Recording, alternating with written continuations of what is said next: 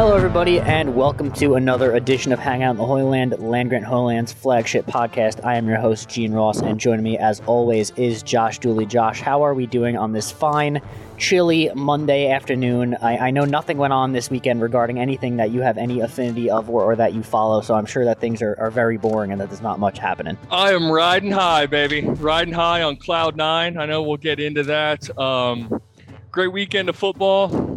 Wish we would have had better results for the Ohio State basketball team, but just excited to be on. I know we got a lot of new content, which is great. We sort of weren't expecting that, and ready to roll, man. Yeah, lots on the docket today in this random Monday on January 31st. It's crazy that it's going to be February tomorrow already. This year already seems to be flying by, but nonetheless, yeah, lots of content. As Josh alluded to, we have some NFL playoff stuff. We wanted to talk about the Ohio State-Purdue basketball game on Sunday as well, and then we had a couple of Ohio State press conferences with a lot of the new coaches today that we wanted to get into as well. So a pretty packed show for you all today, but we're going to start off with everyone's favorite segment. This is now a bi-weekly segment since we did it last week as well. Talking Bengals, where I'm just going to let Josh talk about his Bengals, who are now in the Super Bowl. Another crazy game, coming back from down 21-3 against the Chiefs. Obviously, Ohio State podcast, so just to get some of those tie-ins in there, Von Bell had basically a game-winning interception in overtime. Sam Hubbard had a huge sack. Eli Apple played in the football game. And the whole, Joe Burrow, we have claim as a Buckeye. So a lot of good performances from Buckeyes this weekend. Obviously, the Chiefs don't have any Buckeyes, so that is clearly why they lost the football game. But Josh, the floor is yours. How do you feel about your Cincinnati Bengals being in the Super Bowl? I mentioned I'm on cloud nine, and nine is a reference to, of course, Joe Burrow, Joey B, Joey Franchise, Joe Shiesty, whatever you want to call him. He's a hero. They can go ahead and get the statue ready outside Paul Brown. But it's just awesome, man. After 33 years of being a bit of a laughingstock, the Bengals had some good years with Carson Palmer and Marvin Lewis and everything, but they've been a doormat, especially in the AFC North. The other three teams are kind of ascending while the Bengals were stuck in the mud a bit. But just unreal. It's difficult to put into words, because I didn't really have these expectations coming into the season. I thought that the team would be better, but I wasn't sold on Zach Taylor. I still don't know if it's Zach Taylor or the sum of the parts around him, although I do think he has improved mightily as a coach and a game planner and a motivator and all of that great stuff. Happy to have him currently. But I got to be honest, man, I did not expect the Bengals to beat the Chiefs. I didn't go in thinking it was a foregone conclusion, but against Vegas, I was confident. When they played Tennessee, for them, I was not intimidated by the Titans. But after the Buffalo game, I thought that Kansas City was sort of firing on all cylinders. Maybe not their defense, but it had improved a lot during the second half of the season. And so I thought that the Bengals, were playing with house money. I just wanted it to be a game, and then it turned into a 21-3 game, and I was like, oh man, not this again. But the halftime error on Kansas City's part gave us some life. The defense just played lights out in the second half. 3 points in the second half and overtime combined. I thought Lou and Anarumo did a fantastic job during that second half, adjusting, changing his coverages to kind of contain Tyreek Hill, Travis Kelce, and guys like that. And the offense never wavered. That's the great thing about Joe Burrow is maybe he comes across as a bit cocky. I don't think that at all. I just think he's got a confidence about him. And he's really backed it up since he went to LSU, and now since he's been in Cincinnati. A quiet confidence, and then he wears the drip and everything that gets him the attention. But he's not that kind of guy. I just think that he's confident in his own ability and the team around him. He's spoken to that at points throughout the season. And in the second half, I thought that Kansas City, really starting right before halftime, I thought that Patrick Mahomes and the team, they got too cute. The play before halftime was a boneheaded decision. Then I thought that Mahomes, he took sacks at the end of regulation. He's running around trying to make plays, but maybe needed to just fall on the sword a little bit, let his team get some additional points that they otherwise did not get. The throw in overtime was a hero throw. That pass was not open. Von Bell made the great interception. So I thought they got too cute, but I'm not going to sit here and say that Kansas City lost that game. Cincinnati clawed their way back in. The defense, like I said, was lights out, and they earned it. And so now they're on to the Super Bowl, another road game, but they are the home team, which is sort of odd. They're going to be in the Rams' home locker room for the Super Bowl, which is an interesting dynamic. But yeah, man, it's just awesome. Again, I can't get over it. I don't think a lot of people gave the Bengals a shot, but now that they've beaten the Chiefs, I'm not going to predict a Super Bowl win right now. I don't know where I'm at, but they're definitely going to play and be competitive, and I think that they have a real shot. So, like I said, man, I'm on cloud nine. I couldn't be more excited for this. Yeah, I mean, Josh pretty much summed it up. It was a really fun game to watch. Both games this weekend were a lot of fun. This whole NFL playoffs has been, extremely exciting. The NFL scriptwriters really outdid themselves this year in the playoffs, and I'm really excited for this Super Bowl. As a neutral observer of both of these teams, obviously I love Joe Burrow. We talked a lot about last week how he's the coolest man alive, and he's impossible to root against. There's more pictures this week of his pregame fit and his big puffy winter coat with his diamond chain. Just the world's coolest man. He posted that picture on Instagram with the Cartier glasses. I won't even Pikachu quote from Lil Baby. And it's just everything he does is incredible. And then on the flip side, I talked about last week, my guy, Odell Beckham. I wouldn't be upset to see him win a ring. So it's kind of a win-win for me. I'm excited to see both of these teams face off. I think it'll be a fun matchup. I'll obviously be pulling for Joe Burrow, but I think either way, unlike a couple years ago when we had like Patriots-Eagles, where it was an unrootable Super Bowl for me, I'm in a pretty neutral stance here that these, I'd be fine with either of these teams winning, but I would love to see, Joe Burrow come out of nowhere with these Bengals and really bring it home, and I think it'd be a lot of fun to watch. But yeah, NFL playoffs have been exciting. A lot of Buckeyes doing their thing on the Bengals. We love to see that. Not as many on the Rams. It's really just Jordan Fuller, who is injured right now. I don't know if there's any other contributors out there. But yeah, it should be another fun game, and I'm happy to see that all these dudes succeeding at the next level. Yeah, I think the fact that the Buckeyes have 4.5 former Buckeyes, I don't know if I'm ready to claim Joe Burrow as a Buckeye. I can definitely claim him as the quarterback of my favorite NFL team. But all starters, Isaiah Prince is in there due to injury, and he's been beaten up at times, but he's been serviceable, and he was never supposed to be a starter. I think he's done about as well as you could expect. Sam Hubbard played out of his mind yesterday. I don't know what he was credited with, but he had the big forced fumble at the end. He was all over the place, and really the forced fumble he had, if you watch that play or you remember it at all, he was not rushing during that play. He had dropped back in a bit of a zone coverage sort of deal, and made a decision. He made a smart decision that Pat Mahomes was holding on to the ball, and he had an opportunity to go and affect the play. So he came in. Von Bell obviously made the interception. Eli Apple, like you said, he was on the field. He kind of got torched in the first half by Tyreek Hill, and he's a bit more vocal on social media than I'd like him to be. This guy floundered for years in Carolina with your Giants, obviously, who drafted him, and he's resurrected his career a bit for the Bengals. I don't know if he's going to be around long term, but he played well at times. And yeah, I don't think I'm forgetting anybody else. So just really cool to have those Bengals or those former Buckeyes be a part of this. And I've got to give a shout out to Duke Tobin. I don't know if a lot of people know him as the general manager of the Bengals. Not everyone who listens to this pod is a Bengals fan, but he's been with the Bengals for a while now, and he's drafted really well the last handful of years, and he brought in free agents like Trey Hendrickson, Larry Ogunjobi, BJ Hill, which he got in a trade for Billy Price, steal of the century, seemingly at this point. A couple of DBs in addition to DJ Reader and Von Bell last year. So I just really like the way that they've built the team. There are different ways to do it, but the Bengals have done it through the draft, identifying free agents that they think will fit within their scheme and on their team. And they've invested in their guys. Mike Brown and the Bengals, they get this bad reputation for not spending money, and they don't spend a lot in free agency, or they traditionally haven't in the past, but they invest in their guys. They gave Andy Dalton a big deal. They gave AJ Green a big deal. Joe Mixon, Tyler Boyd, guys like that. They have invested in their homegrown guys, and they identify some really good talent. So they've built the roster organically. as opposed to the Rams, who just went out and bought everybody or traded the farm to go and get Matt Stafford. While there's nothing wrong with that, I just prefer the Bengals method.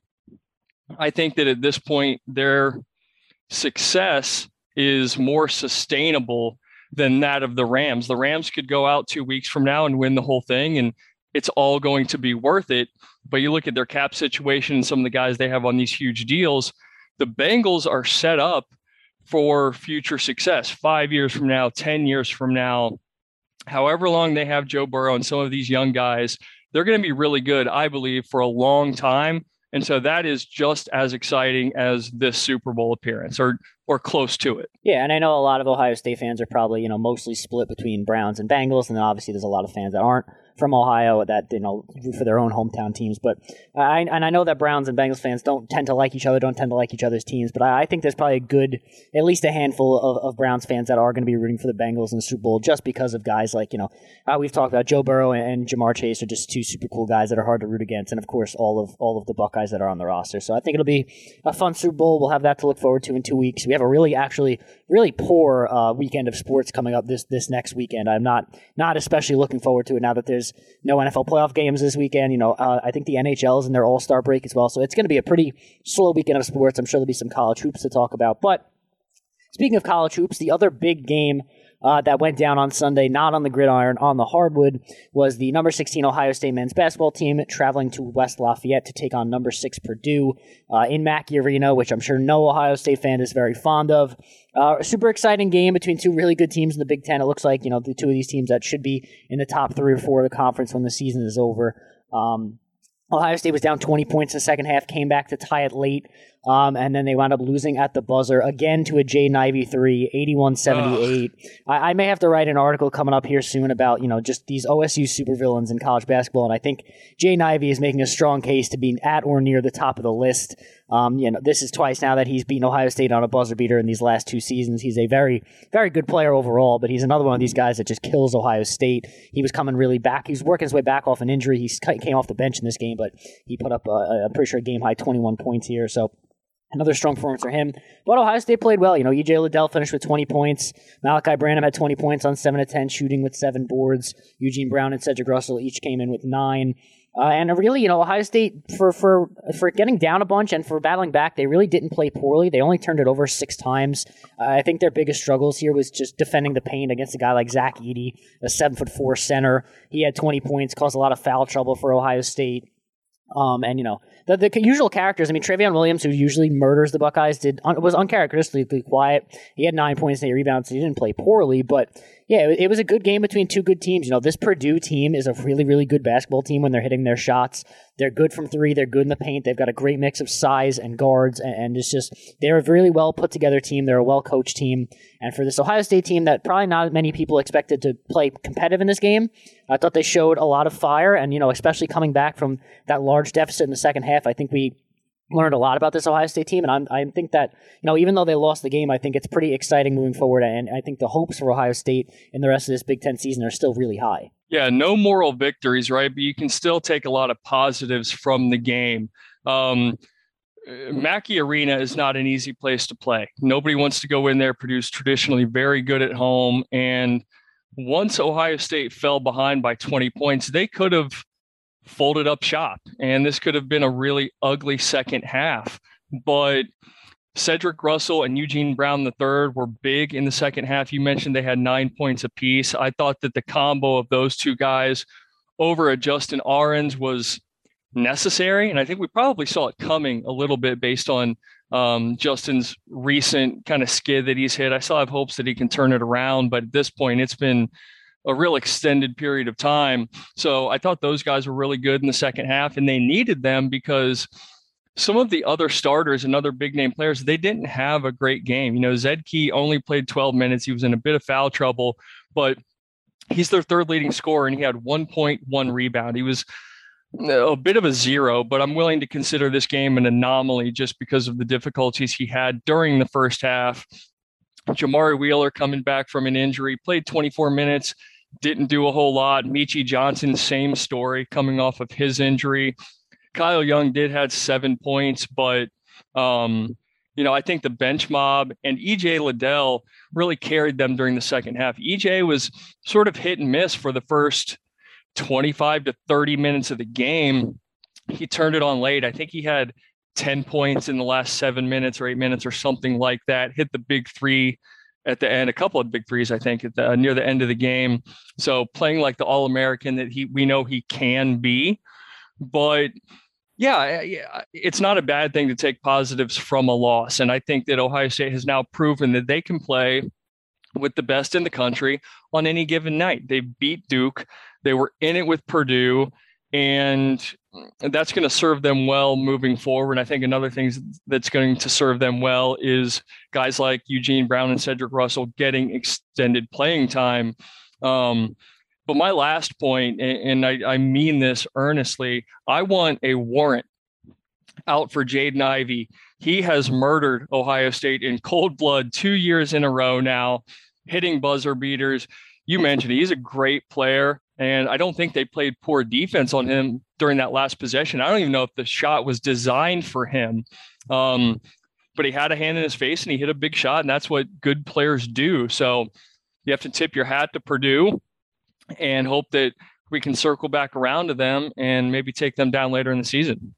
Yeah, I'm pretty sure Matt Painter said after the game that play was actually designed to go inside to Zach Edey, and Jaden Ivey just kind of wound up with the ball in his hands. He hit a pretty contested shot. He was falling out of bounds, hit the three. Like you said, it wasn't like Ohio State left him open. It was good defense. It was just a better shot. He's a really, really good player. I'm sure he'll be playing in the league soon enough, and then Ohio State won't have to worry about him as much. But you brought up Justin Ahrens, and I think that we kind of learned more about the way Ohio State's going to start rotating from here on out, or at least the way that I think they should. I think this was a good thing that they did bringing him off the bench in this game. He went 1 for 4 from three. Like you said, this is a really extended shooting slump for him, and when he's not making shots, as we all know, Justin Ahrens isn't providing a whole lot else. And I know that a guy like, Cedric Russell wasn't much better at 1 for 5 from three, but I think that a guy like Cedric Russell at least does other things well. He could create off the dribble, he could drive a little bit. I think he could do more with the ball in his hands than a guy like Justin Ahrens can. The starting five in this game was Jamari Wheeler returning from injury, along with Michi Johnson, Malachi Branham, EJ Liddell, and then Zed Key. That was your starting five. I think that's a good starting five for Ohio State moving forward. I think that guys like Brown and Russell could get a lot of Ahrens' minutes in place of him. I really like Eugene Brown, the way he's been playing this year. Really strong on defense. He's been shooting it well. Both of those two guys, and Brown and Russell, I think, do a lot more for the team than a guy like Ahrens does, especially if Ahrens isn't hitting his shots. Maybe eventually his shot comes back and you can start giving him more and more minutes. But until then, I think that those other two guys, I think Ohio State has a pretty good depth at their guard position, and I think that they could use those other guys more right now than Justin Ahrens. I also think, you could potentially maybe flip Kyle Young and Zed Key, but I think that limiting Kyle Young is probably the best. They need him down the stretch run. They're going to need him the whole season. He's a guy that's had a lot of injuries historically when he plays big minutes, so I think using him more sparingly the way that Ohio State has been doing is probably better off for him and the team in the long run. So I think that, we'll see that rotation the way that Ohio State played against Purdue moving forward more. Obviously, the team is still waiting on a guy like Justice Suing and even Seth Towns to return, so if those two guys come back and they could even be half the contributors that they have the potential to be, this Ohio State team could be really good. They could really compete in the Big Ten and beyond. So I think Ohio State learned a lot about themselves. Like you said, you don't want to just count at the moral victories, but Ohio State doesn't, there's no easy wins in the Big Ten, but Ohio State does have a couple winnable games in a row here coming up now to kind of figure things out a little bit before they get into more of the meat of the Big Ten schedule. They stayed at 16 in today's AP poll, so that the voters clearly, respect what they did at Purdue, and they know that it's not easy to win there, and that Ohio State fought valiantly in that game. So I think overall, people should be, pretty obviously you want to win the game, but I think people should be pretty pleased with Ohio State, and I think that we learned a lot about some of the personnel decisions and some of the way that we're going to see these guys used moving forward. I like your Young and Key sort of scenario. Kyle Young is just, at this point, he's comfortable coming off the bench. He knows how to come out cold essentially, or not as a starter, and pick and choose his spots and play aggressively. Kyle Young is aggressive by nature. He can get in foul trouble from time to time, but he's diving after the loose balls. He's attacking the glass. So I think he's in a good role right now. And if you need to bring him off the bench, but also play 25 minutes, I think you can do that dependent on the matchup. And as far as Justin Ahrens goes in that rotation, I mentioned something in our Slack that maybe it's time to put Justin Ahrens on ice. And Connor, who is one of the co-hosts of our Bucketheads podcast, sort of pushed back on that a little bit. And I sort of came around to his way of thinking. I believe that Justin Ahrens has a role on this team. He's a veteran leader, but I think you need to figure it out early on. Sub him in or start him, give him a couple minutes, give him a couple of shots, but then you make your decision. He's either hitting or he's not. And if he's not, you go the other way. You bring in Eugene Brown or Cedric Russell or whoever it's going to be. But there may also be that game in the future where Justin Ahrens catches fire. We've seen him do it in the past. He had the 29-point game as a freshman against Iowa, if I'm not mistaken.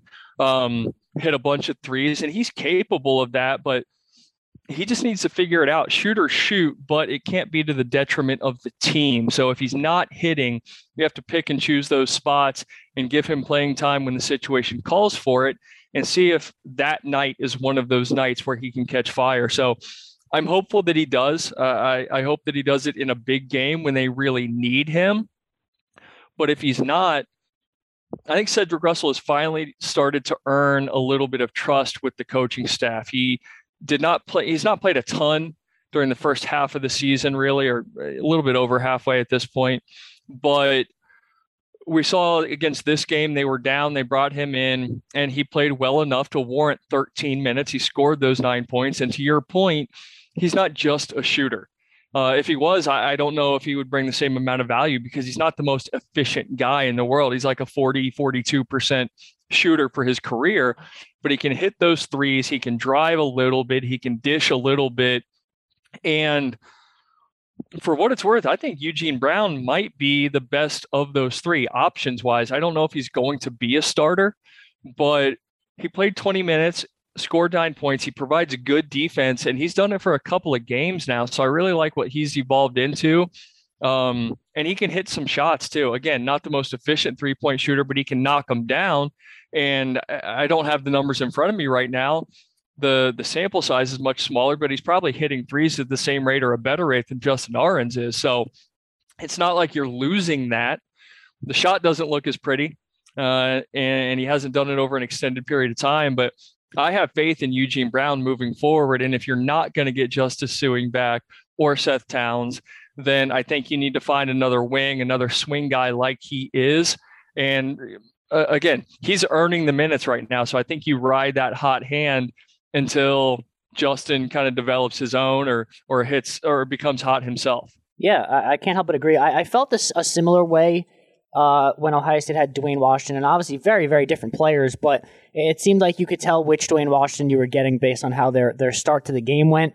You know, if Dwayne came in and hit his first couple of shots, you knew you were getting good Dwayne that day, but if he came out and, you know, started like 1 of 7 or 2 of 8 or whatever, it might have been a long night. And I feel like you could, along the likes of what you're saying, you could kind of tell early on which kind of Justin Ahrens you're getting. Once he's taken 3 or 4 shots, if they're not close or they're not hitting, he's probably not going to get it back. But if he knocks down his first 2 shots or something, you might get a 6 3-pointer performance from him. So it's kind of that hot or cold streak, and it's tough to kind of manage a guy like that because you don't know which one you're getting night in and night out. But I think the way that they're doing things right now is fine. I think that, you know, having Eugene Brown or Cedric Russell as your first guard off the bench and then having Kyle Young as your first forward off the bench along with the same starting 5 they tried out there, I think that's the best. With the way guys are playing right now, I think that's the best thing moving forward. Like you said, Connor has a lot better insight than us. He's much more in tune with the basketball team, and I do agree on his take on Justin Ahrens and how he is an important part of this team and all that. And I'm sure the Buckethead guys will probably have a lot to say about that Purdue game, so be sure to check them out this week whenever they get to talking about the Purdue game. But nonetheless, I think I'm excited for the Ohio State basketball team. Obviously, that's going to be a big focus now moving forward. Now that, you know, the NFL season is over and we kind of switch as a society to focusing more on college basketball and I guess a little bit of the NBA. I'm not personally a big NBA guy. I'll probably watch more college hoops, but big time for basketball right now. Basketball and hockey are hot in the streets. So I'm sure we'll be talking about a lot of Ohio State hoops moving forward. But be sure to check out the Buckethead guys for more in-depth stuff as we kind of transition here to our bread and butter. Gene. Before we move on past the basketball team, I wanted to ask your sort of opinion or where you're at on one particular guy, Meechie Johnson. We saw him early in the season hit some big shots, score in double figures against Bowling Green, Xavier. He hit a big shot against Seton Hall. But, you know, he's given you 6, 7, 8 points a game usually, but he's not been very efficient, not dishing out a lot of assists, and he's, basically a point guard for you. Where are you at on Meechie Johnson moving forward? I know he's still a young guy, and I know personally after a handful of games, I was like, okay, he's really coming around. But he struggled more as of late, and I know the injury sort of plays into that. But what do you kind of see, or what do you predict from him for the rest of the season? Yeah, I still have high hopes for a guy like Meechie Johnson. Like you said, he's still incredibly young. This is a guy that should have been playing his senior year of high school basketball last year, came into Ohio State early, played a little bit, and now this is really his freshman season at Ohio State, really still learning the ropes in the Big Ten, I think, a bit. Like you said, the injuries have definitely, I think, slowed him down. He's playing in a full Bane mask out there right now. So I'm sure that's not helping things. But yeah, I'm pretty excited about him still. I think he has a lot of confidence. I think he's fun to watch. And I think that he knows he could play better and that he has a higher ceiling than he showed. So I'm still very high on Meechie. He's a young kid. He'll learn his way. It's not easy playing basketball in the Big Ten, especially as a young guy, especially as a smaller guy. But I like a lot that Meechie does. I think he's a solid shooter, even though he's not hitting at a great clip right now. He's shown in the past that he can knock it down. I think he's a good player to have as a teammate, good guy for morale and a lot of the fiery stuff and get momentum and stuff like that. So I'm still high on Meechie. Like you said, he hasn't been the best player on the team right now, but I don't think they really need him to be. They could obviously use a bit more from him. You could use a bit more from everyone always. But at the end of the day, I think that, Meechie Johnson will be fine after this facial injury is out of the way and after he gets back to full strength, hopefully he could start knocking it down with a little more consistency. But I'm still high on Meechie. I still have high hopes for him, and I think he'll be a really good player at Ohio State. If not, maybe he won't be the best this year, but I think by next year, and he's had a full year under his belt learning the Big Ten, I think that he'll be on the right path. And I'm with you. I think that Meechie can be a microwave sort of scorer. And I don't want to beat him up too bad, but I just want to throw out a couple of numbers because I wanted to pull them up to make sure I was sort of, correct. For the season, what do you think he is shooting from inside the three-point arc? I'll say like 38%. He is shooting 27% from inside the arc, and he has 8 made two-pointers for the year. None in his last 5 games. He's 8 for 30. Again, no 2-point makes in the last 5 games. He's living and dying by the 3, and it hasn't been falling as much recently. So a couple concerning numbers and trends there, but I'm with you. I do think he'll turn it around. I don't want to beat him up too bad because he's a big shot guy. He's got that irrational confidence, and I know that they're going to need that as well moving forward. Yeah, it seems like pretty much all of Ohio State's guards outside of Jamari Wheeler and Malachi Branham don't really look to score inside a ton. There's not a lot of driving guys on this team, a lot of catch and shoot guys. And I think Meechie could be a guy that drives to the paint more often. Maybe he's just not doing it right now because of the injury or because of other things. Maybe he's just not comfortable with it right now going against a lot of these bigs in the Big Ten. But I think it would certainly help Ohio State to have another guard that's capable of cutting through the rim and scoring. When you're living and dying by the 3, you're going to have nights where you're cold and you lose games that you shouldn't. So I think having another guy that could drive would be super beneficial, and I think Meechie could definitely be that guy. But yeah, those are definitely concerning numbers. You don't want to have a bunch of guys that are only shooting threes, especially when they're not falling. So definitely an issue. I'm sure that they're aware of that, and I'm sure that he wants to be playing better as well. So that is. I wouldn't expect that, though. I honestly wouldn't. I can't picture Meechie just sitting at the 3-point line and only shooting. I picture him as more of a cutter, but I guess not. Yeah, if you're familiar with the NBA at all, he plays very much like Devontae Graham, who's a Pelican now, who shoots like 80% of his shots from outside the arc. Meechie's numbers are not skewed that much, but I'm with you. I'd like to see him try and get to the bucket a little bit more. He's a bit of a smaller guy, but in a limited sample size, he can make free throws. He's 10 for 14 on the season. He's quick. He's got ups. So I think if he can look for some contact or drive and dish, that's just going to make him a better and more complete player. Yeah, I completely agree. Ohio State's next game is this Thursday against Iowa at 8 p.m. Then they play with Maryland, and then they go on the road at Rutgers. So, 3 definitely winnable games for Ohio State. No gimmies in the Big Ten, like we said, but certainly a lot to look forward to there. Hopefully they could get things on the right track before they hit the Michigans, the Indianas, the Illinois of the world, and the Michigan States and Michigan before the end of the season. So that being said, moving on to the way more of our bread and butter here at Hang Out in the Holy Land, the football team, where there's actually, despite it being the end of January, there's actually a good amount to talk about this week. Ohio State, since Friday, has hired two new, I was going to say assistants, but they are analysts in the football staff. The first was Sam McGrath on Friday, who joined Ohio State's defensive support staff. He was the linebackers coach at Duke last season, and he will work with the linebackers at Ohio State as well. He's a guy who worked with Jim Knowles at Duke when he was a GA. He becomes officially the sixth new hire for Ohio State on the defensive side of the ball, so obviously a clear effort to get that side of the ball fixed. And just a kind of a fun fact here on him, his wife Abby is a native of Upper Arlington, and she won the silver medal in diving at the 2012 Summer Olympics. So an Ohio native and his wife, and someone who's participated in the Olympics. So a lot of fun stuff there from Mr. Sam McGrath. And it's another guy who is familiar with Jim Knowles and the defense that he plans and coaches for. So I think this is another good addition. It's just building up the room around Jim Knowles with guys that he is familiar with and has some has a comfort level with. So and he's a linebacker guy, right? If I'm not mistaken. Yep. So that is hopefully going to make Jim Knowles' job a little bit easier. You know, you would assume that he is the end-all be-all of linebackers, but he's got a couple guys in the room that can help him with that, take some stuff off of his plate so that he can be the coach of the defense, which I know we're going to get to later on based on some comments by Ryan Day. But I like that Ohio State is being proactive in bringing in more analysts, bringing in more voices into the coaching room to just sort of help with everything. You know, there's such a thing as too many cooks in the kitchen, but I think that maybe Ohio State was on the opposite end of that for a while, where they didn't have enough. They didn't have enough voices. They didn't have varying opinions when maybe they needed them at times. So this is going to be a good thing, I think, moving forward. And I think it's really cool that his wife has, some familiarity and is with Columbus and is an Olympian. So good on her. Good for Sam. Good to have him as part of the program. And it's just another proven voice. I would say he's proven at this point with his experience at Duke, another proven voice to have in the defensive room. Yeah, you know which football team in college has a lot of analysts on staff? Alabama, and I think it works out pretty well for them. But yeah, so Ohio State, in following that trend, added yet another analyst on Monday, and that was Devin Jordan, who makes his return to Ohio State. He's a former Buckeye wide receiver. He worked as a student coach for the Buckeyes. He spent the last 2 years as a quality control guy at Akron. He actually, Brian Harline actually played under him when he was a student coach at Ohio State, so that's kind of a fun tidbit of their little relationship here.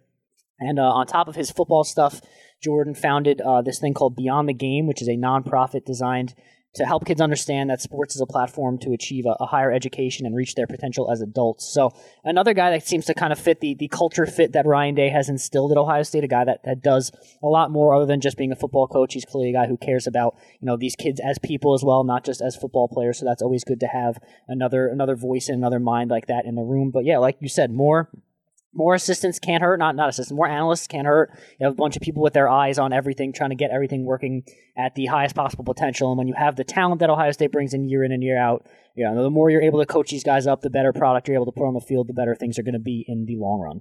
I think this Devin Jordan hire I'm hopeful that it's underrated now and really proves to be worthwhile down the road.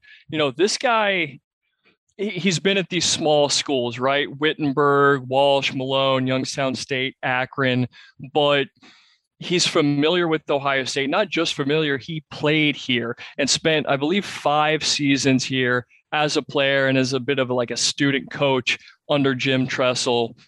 And he's got an impressive pedigree too. He went to high school in Massillon, which is like an Ohio superpower. Chris Spielman went there, a bunch of other guys. They've won a bunch of state titles. So it's a hell of a high school football program. And if I'm not mistaken, I think he was a high school All-American. He wasn't a 5-star recruit, and I don't even know if they had stars back in the day. I tried to find that because I knew he was really good in high school, but he's got a pedigree. He's played the position at a high level. It didn't work out as a player at Ohio State, but he was on the active roster for like a year and a half, 2 years, something like that before he broke his leg. Yeah, I was going to say, I think he had injury issues and that kind of derailed his career at the college level. Yeah, I'm pretty sure he broke his leg. And, I don't know why that completely derailed everything, but I'm not a doctor. It's not an ACL or anything like that. But again, I don't know all the details. He was forced to essentially medically retire. But again, he kind of cut his teeth initially under Jim Tressel, and he's been at these other stops, but he's got a lot of experience, like 14 years as an analyst or a coach, and he's still a relatively young guy. So Ryan Day and his staff have added some young guys to their staff who hopefully can relate to players and coach up the position that they're familiar with, because they were players not too long ago for the most part, most of these guys. So his previous relationship with Brian Hartline, I think, is obviously going to be a good thing. I just wonder, and I want to get your feedback on this. They brought in a lot of these quality control analysts and, position sort of coaches.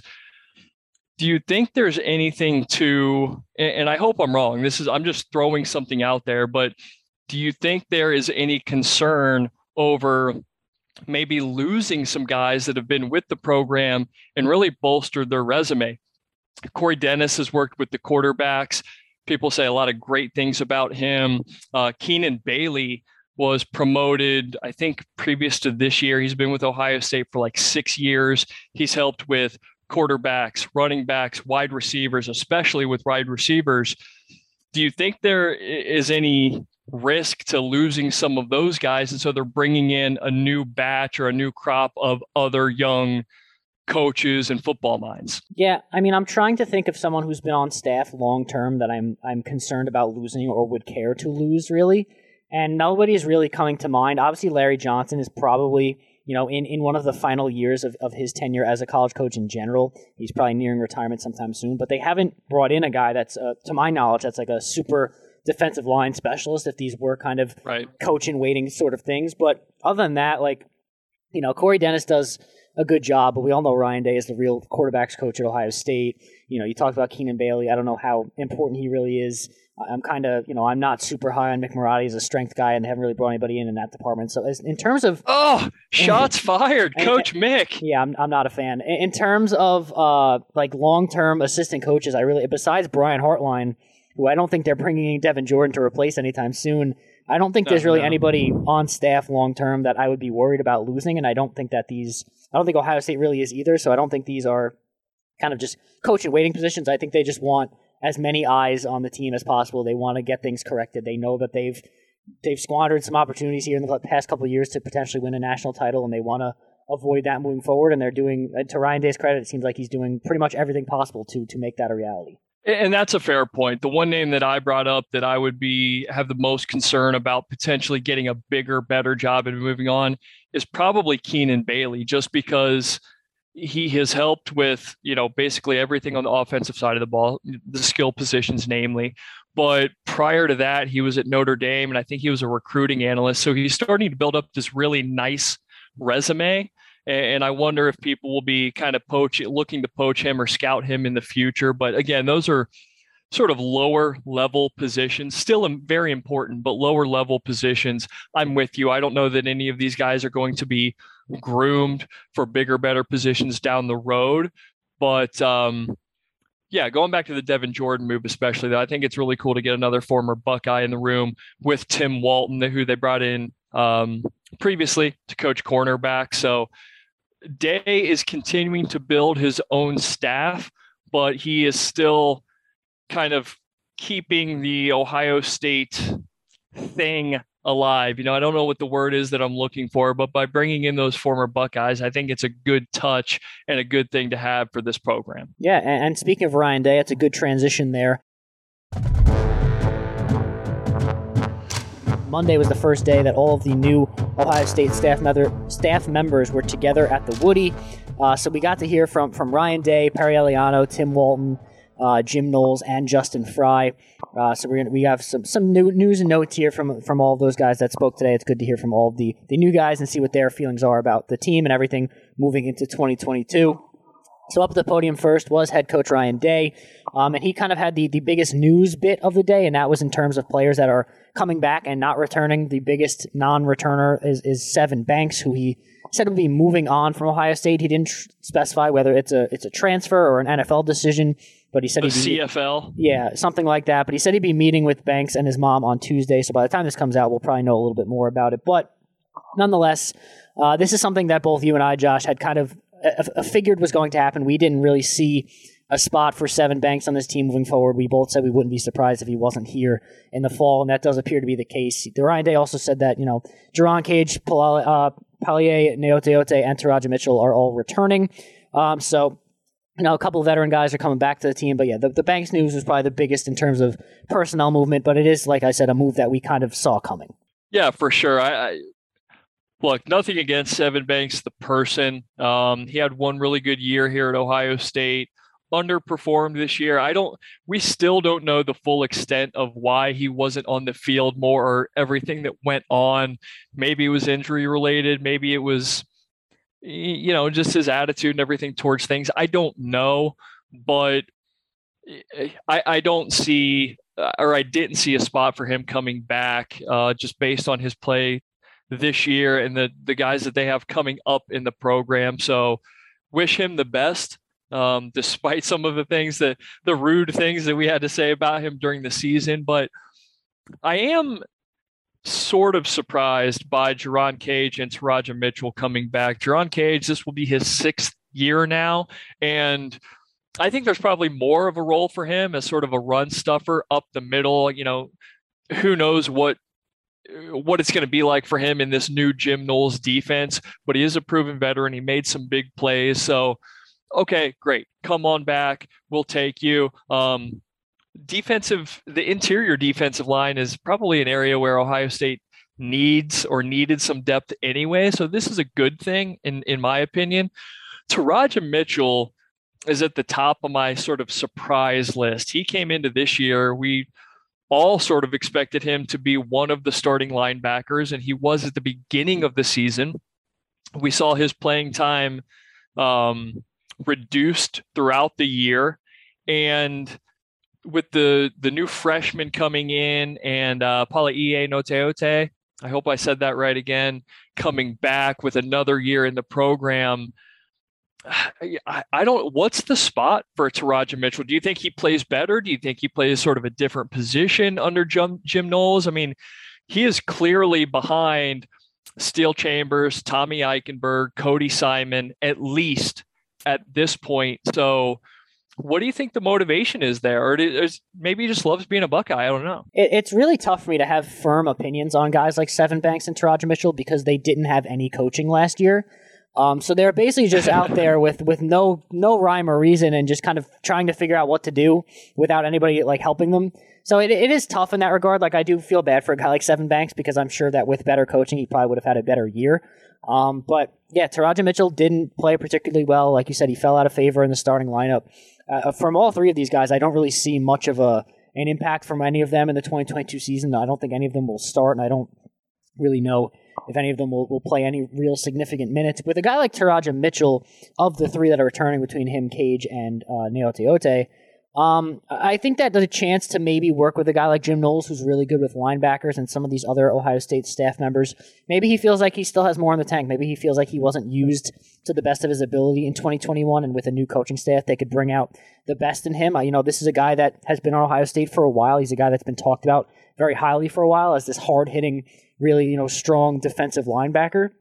And we didn't see that this year. So maybe, in a new scheme, maybe in this 4-2-5 that Jim Knowles likes to run, they have a way that they could use Taraja Mitchell in a more effective way. I thought coming into the year that he was a better player than he showed. So who knows? But I think that, there was really, the only options here were to declare for the draft where he probably would have been selected, to transfer to a program that isn't Ohio State and doesn't have that national spectacle, that chance at a national title every year, or to come back. And I think that this is probably the safest of the three decisions. And with a new coaching staff, maybe they could bring something else out of him. Let me throw this out at you. Taraja Mitchell, he's about 6'2", 240.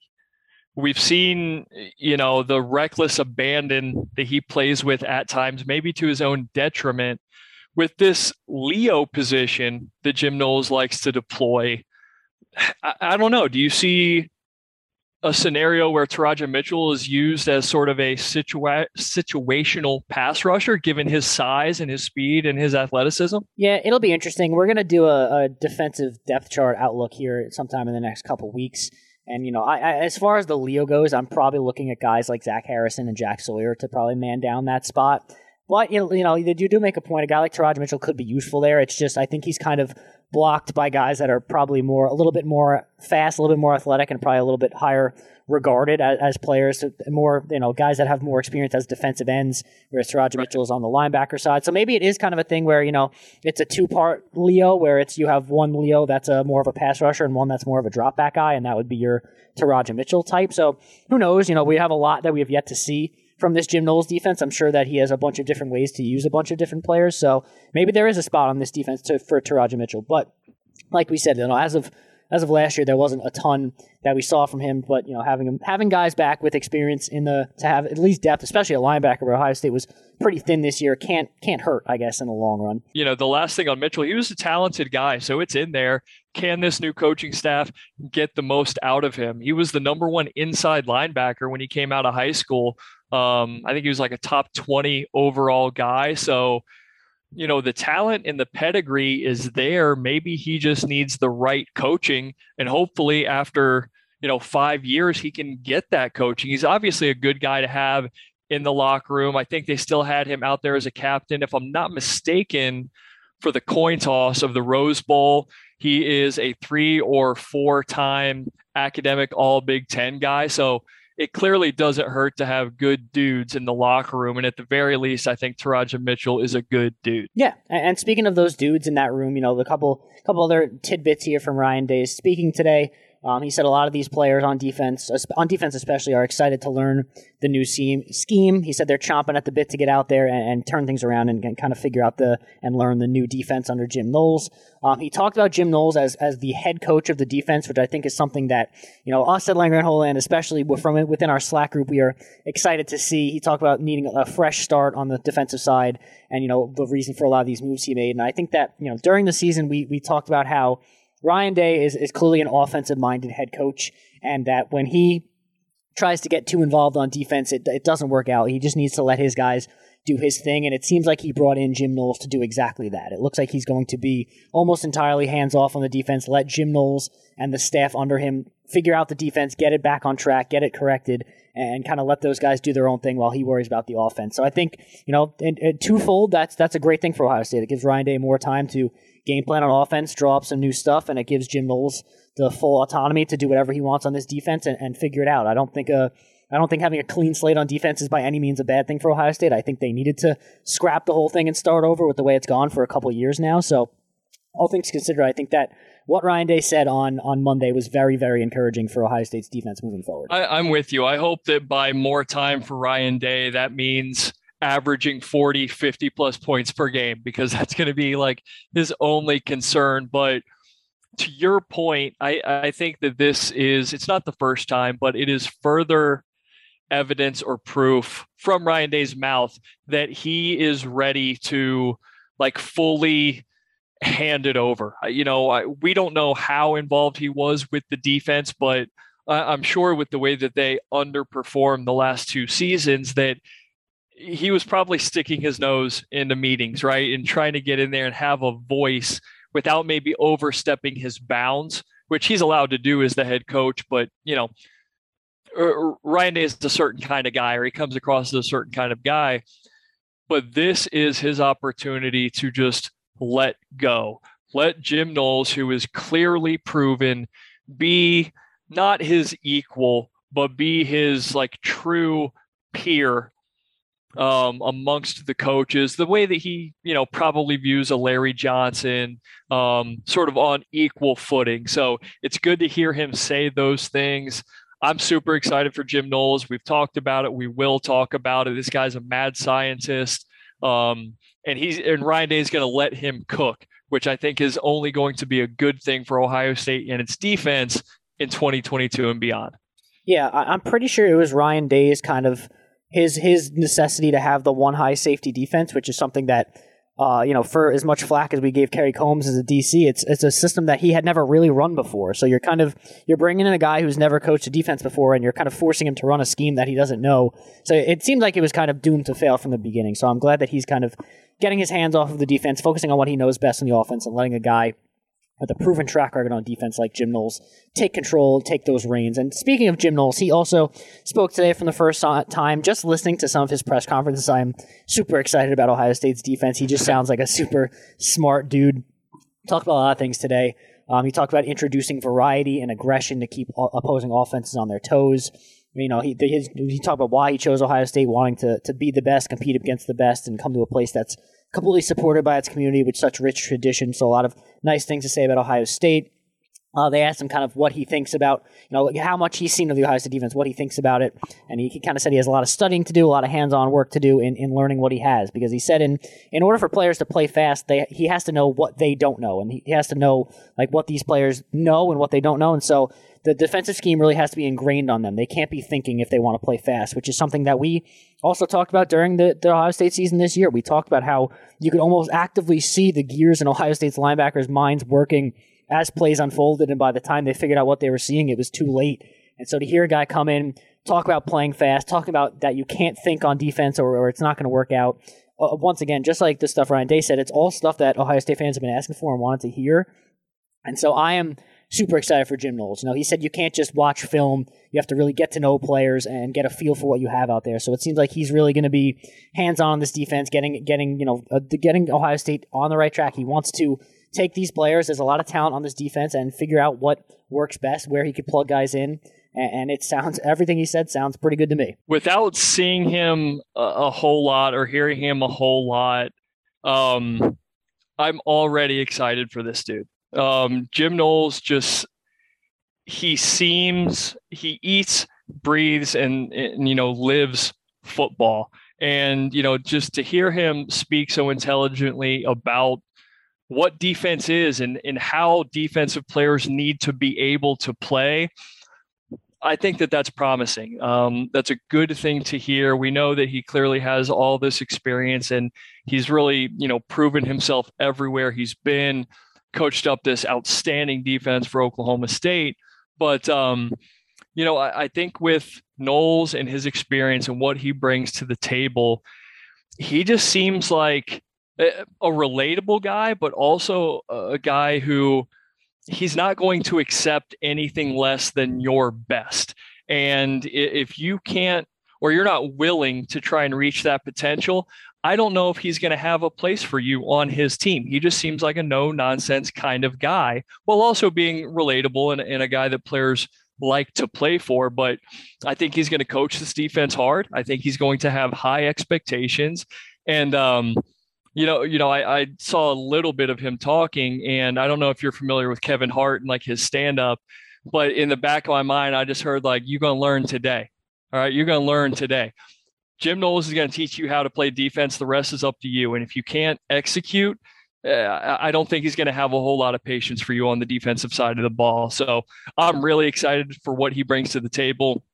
It was great to kind of see him and hear him officially as an Ohio State coach. So I am very optimistic for this unit, even if it takes a little bit of time. He's going to be working with a lot of new guys, and they open up against Notre Dame. It's not going to be easy to start out the season next year, but I think he will eventually get the most out of these guys and get the Ohio State defense back to what we're all used to and hopeful to see again. Yeah, I think his philosophy of kind of this aggression and playing offense on defense is going to be really big for this Ohio State defense because, when you're doing stuff like that and you're doing things to confuse the opposing offense and the opposing quarterback especially, they're going to make mistakes. So even if you have plays where a guy blows a coverage or a guy's out of position, just by doing enough to confuse the offense, you could get stops, you could cause turnovers, you could wreak havoc. And I think that's going to suit Ohio State really well because obviously there's players on the team that probably haven't played up to their potential. There's players on the team that maybe they aren't Ohio State caliber players, but at the end of the day, if you could put together a strong defense that is confusing opposing offenses, I think you could make up for a lot of shortcomings that way.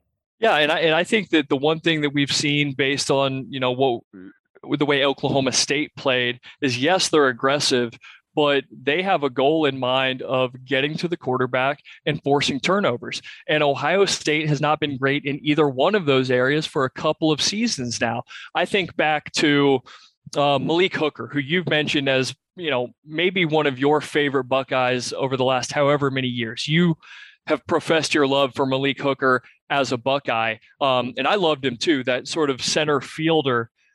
Jim Knowles relies on his safeties. He wants playmakers back there. So hopefully he can identify the next Malik Hooker to go out and make plays for him. And hopefully he can identify the next pass rushers that are going to go out there and get after the quarterback aggressively, right? That is like his mantra, is play aggressive.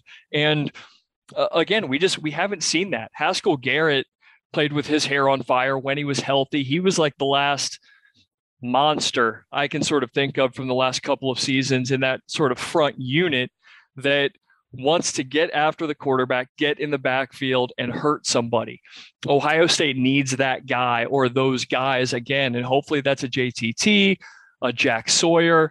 Maybe he identifies Zach Harrison as a Leo or whatever he's going to have him do. That's what I think he is going to bring out most in these players. And it's what they've really been missing under Kerry Combs, unfortunately. And don't forget about my guy, Tyleik Williams. Be sure to check out Josh and I's. Tyleik, yes. Check out Josh and I's You're Nuts from this week. We can highlight a couple of guys that we're looking forward to next season that could crack the starting lineup. And, Tyleik Williams is my guy, and I'm excited to see him on that defensive line. But nonetheless, we also got to hear from some of Jim Knowles' constituents on the defensive side of the ball in Perry Eliano and Tim Walton. Both spoke a little bit today.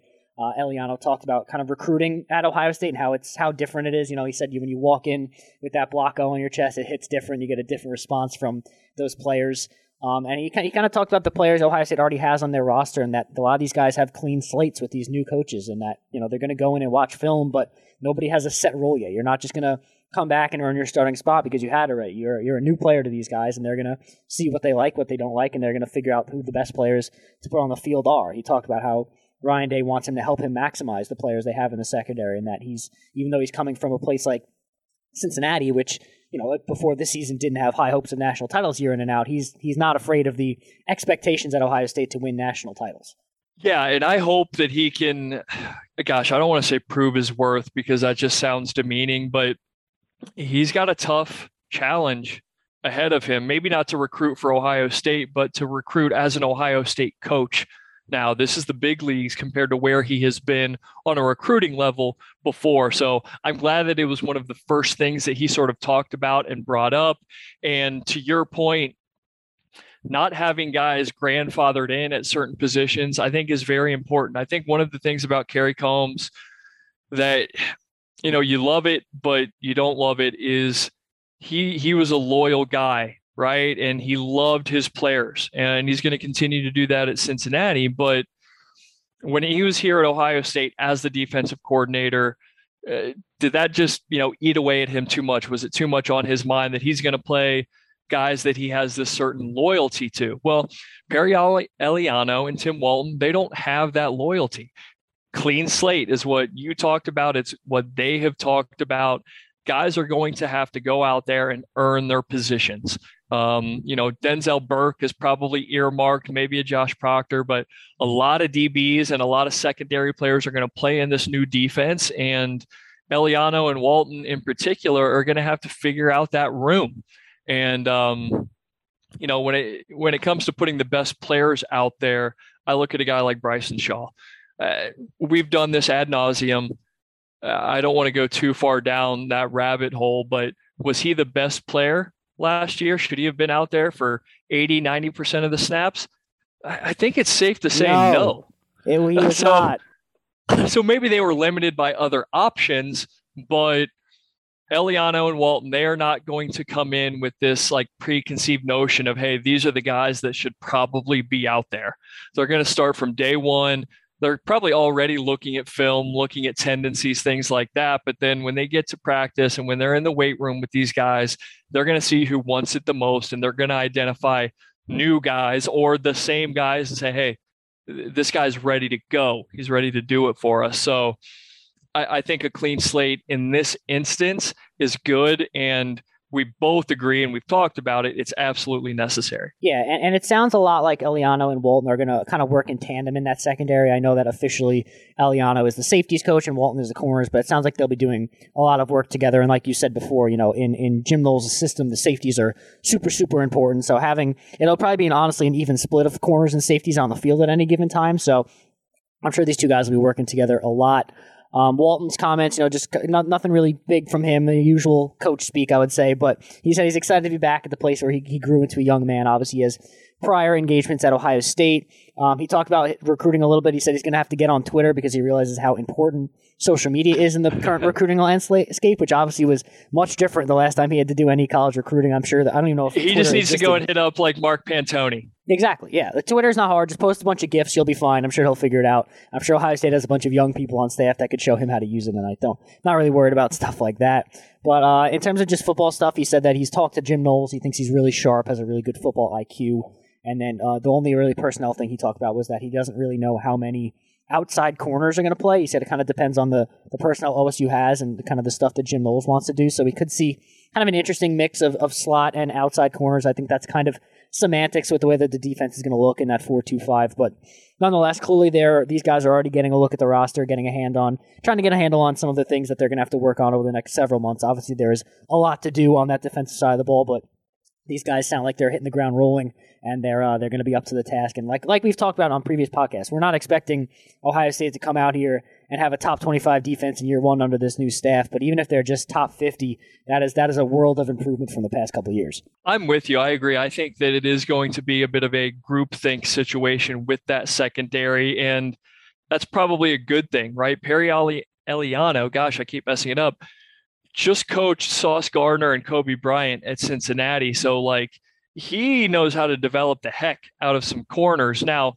he's coached safeties a ton throughout his career, so he can be very versatile, whereas Tim Walton is more of like that traditional corners coach. And, you mentioned it, he's not on Twitter. That's sort of a silly thing, but I think that he is going to have to kind of shift his thinking and gear it more towards the younger player. He's not working with these paid professionals and these high draft picks like he had, especially in like Jacksonville. He coached Jalen Ramsey. So it's a bit of a different dynamic, but I think he'll catch on. Ryan Day, said, hey, I called Tim Walton. It wasn't the other way around. Ryan Day identified that he wanted this guy to come in and coach his cornerback. So right now it's a perfect marriage because each of those guys, wants the other to be around and went out and in this case kind of reached out to Tim Walton. I think he is going to be, if I had to guess, I think he is going to be very much the tactician. He knows how to coach NFL caliber and Pro Bowl caliber cornerbacks in the NFL. So even if he takes some time to get up to speed with recruiting and the college lifestyle, he's got a textbook and he can point to this page and that page and he can teach you how to play corner and show you how to play cornerback.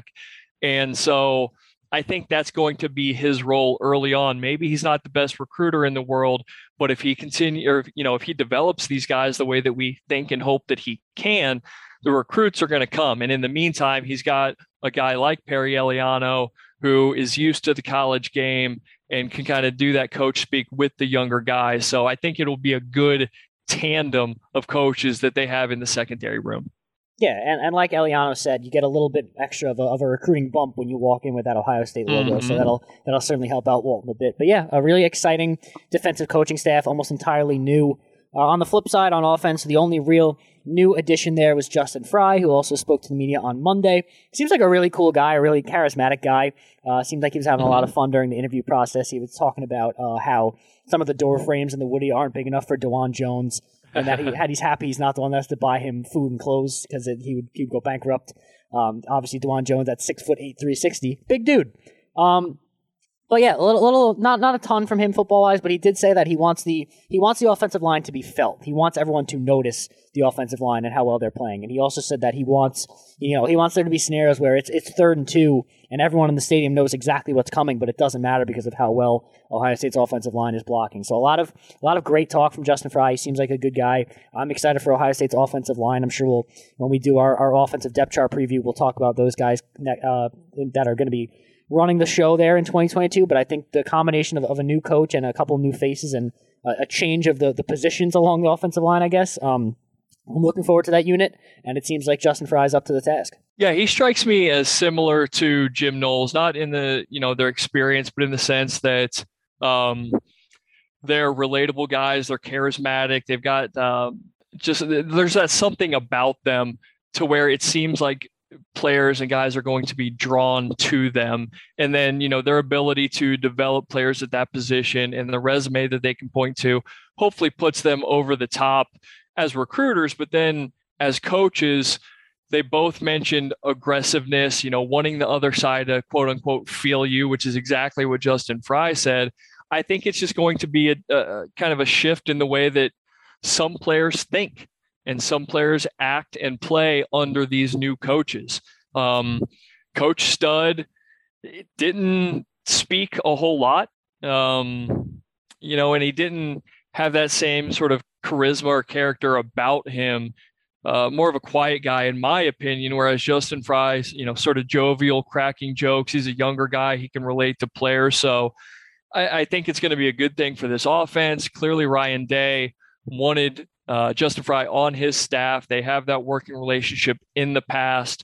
So I think that this is probably, it was the Jim Knowles thing kind of happened first or maybe in unison, but I think that the Justin Frye hire, in Ryan Day's opinion, if I had to guess, is just as important as the Jim Knowles hire. Now, he's giving control of an entire side of the ball to Jim Knowles. That's not going to be the case on offense, but Ryan Day clearly identified Justin Frye very early on, is familiar with him, and was like, I need to go get this dude. I've seen what he could do in the past. And so I think that Ryan Day really wanted him on the staff, and I think it's going to pay dividends that they've worked together before. And it's just a new voice and a new set of eyes on the offensive line, which struggled a bit at times last year. And Ryan Day can draw up anything, scheme up anything, but if the front five is not blocking the way they need to, opening up holes, protecting the quarterback on, play action or anything like that, then Ryan Day's offense doesn't work at max capacity. I don't think he wants to worry about the offensive line. I think he wants to worry about the max potential of his offense and what they can do. And he sees Justin Frye as the guy who can get that out of the unit in front of his quarterback and around his skill position guys. It really is incredible how much coaching is important in the college game, especially in the NFL as well, but the college game especially because of how young a lot of these kids are coming in, how much technique a lot of them have to learn, even though they're very good raw athletes coming in. They got to learn their specialties as they get to the college game. It's just crazy how much it matters because obviously Ohio State has all of this talent year in and year out, but it's just been unable to kind of reach their ceiling the past couple of years because of a lack of good coaching on the defensive side. I saw a tweet yesterday from Ben Axelrod saying Ohio State's 2017 defensive line had Chase Young, Nick Bosa, and Sab Hubbard on it, and we all know how well the 2017 Ohio State defense played. So I would like to personally send Greg Schiano and Billy Davis to prison. Do not pass go. Do not collect $200. But it just shows, coaching is important. You could have all the talent in the world, but if you don't put together a strong staff that's teaching these kids how to play the game right, and you have a good scheme behind them, and everybody knows what should be happening and what's going on, rather than just throwing a bunch of 5-stars on the field and saying good luck like it appeared Ohio State did last year. It completely changes things. It's crazy. It's the continued Sabanization of college football, right? You look at what Nick Saban has done at Alabama, and look, coaching has been important for decades. Don't get me wrong, but Nick Saban is going out and getting former NFL head coaches with playoff experience to coach position groups for him. He knows how important coaching is at the college level.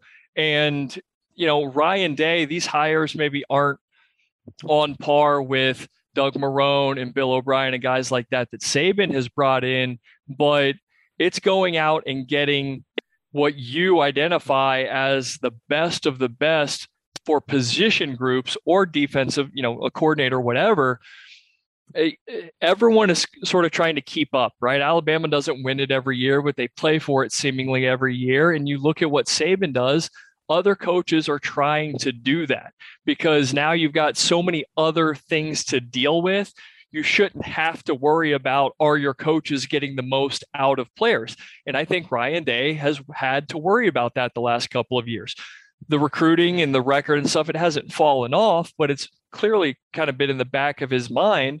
Whereas Nick Saban, I'm sure, even though guys come and go, he has confidence in the back of his mind that he can trust Lane Kiffin to run his offense or Bill O'Brien to run his defense. He's legitimately bringing in the best of the best. Sorry. And so I think Ryan Day is sort of playing along there, or maybe he's taking some cues from a guy like Nick Saban. Yeah, I think the staff has been put together well. We'll see what the product winds up being. I'm sure we will have a lot of off-season discourse to go through. Like I said, Josh and I are probably going to do some depth chart breakdowns in the next coming weeks, unless there's a bunch of other breaking news at Ohio State that I'm not foreseeing. But hopefully, Kyle McCord at starting quarterback. Yeah, mark it down. Yeah, we're gonna have some real hot takes in the starting quarterback market. I'm sure those are all coming, but nonetheless, I think a lot of good stuff from the coaches today. It was good to hear from a lot of these guys from the first time. Get them all together in the same room. I'm sure they're hard at work. We're about to. The 2022 class is about to be wrapped up. They're going to move fully on to 2023 in the recruiting game. So a lot of stuff going on in the Woody, I'm sure. I'm sure it's a very, while it's not as busy time for news, I'm sure it's almost one of the busiest times of the year for them besides, like their big game planning. But yeah, a lot of stuff going on at Ohio State. We will be sure to keep coming back to you with all the latest and whatever else there is to talk about this offseason in terms of, coaches, roster, recruiting, all that good stuff. Josh, is there anything else you wanted to say before we get out of here? No, that's it, man. Again, just a reminder, though, the Cincinnati Bengals are playing in the Super Bowl in a couple of weeks. I don't know if we touched on that. Some people may have missed it. This is the beginning of a decade-long dynasty. So let's all remember I'm saying this now and appreciate the absolute hell out of it. Yes, if the Bengals win the Super Bowl, the episode that we record that week, I am not even going to show up. I'm just going to let Josh talk for 45 unfiltered minutes about the Cincinnati Bengals and how they're going to win the next several Super Bowls for years to come. But other than that, not much else from me. I do want to bring up that Land Grant Holy Land former writer Colton Denning posted a picture today of the Ohio State-Clemson game, the one that Ohio State lost, and it's just the picture of the ball on the ground and Jordan Fuller about to pick it up on the play that was reversed and called not a fumble.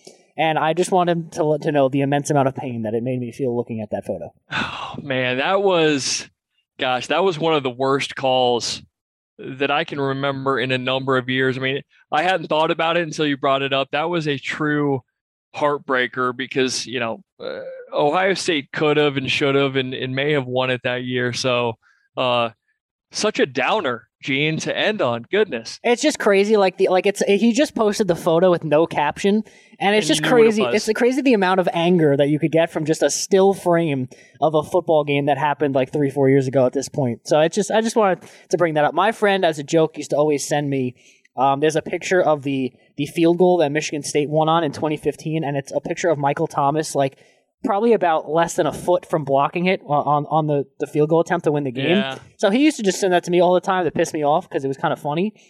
This picture is 1,000 times worse. This hurts way more. You know what? It's so bad that the guy who forced that fumble, because it was Jeff Okudah, hasn't really played football since. He can't bring himself to stay on the field. So, I'm feeling it over here too. Yeah, and Jordan Fuller, who returned the fumble, also injured. So a lot of injuries going on that photo. A lot of pain, physical and mental, coming from that photo. I think Ohio State should, going to this season, watching that football game, because if they feel like a fourth is as angry as I do, I think they're going to play with their hair on fire, and I think they might win the title. So they should actually post that exact photo in the Woody this offseason, and I think it'll motivate them even more. Post it next to a video of Jim Harbaugh singing or rapping Who's Got It Better Than Us. Although Jim Harbaugh may not be long for the state up north, but that's a different conversation for a different day. Yeah, that I don't know. I'll believe that stuff when I see it. Well, I'm sure if something does happen in terms of coaching changes in Michigan, we will obviously discuss it. But it seems like every offseason we do this whole Jim Harbaugh is going to every open vacancy in the NFL, and then it never actually happens. But nonetheless, that was a long aside at the end of the podcast as we get out of here.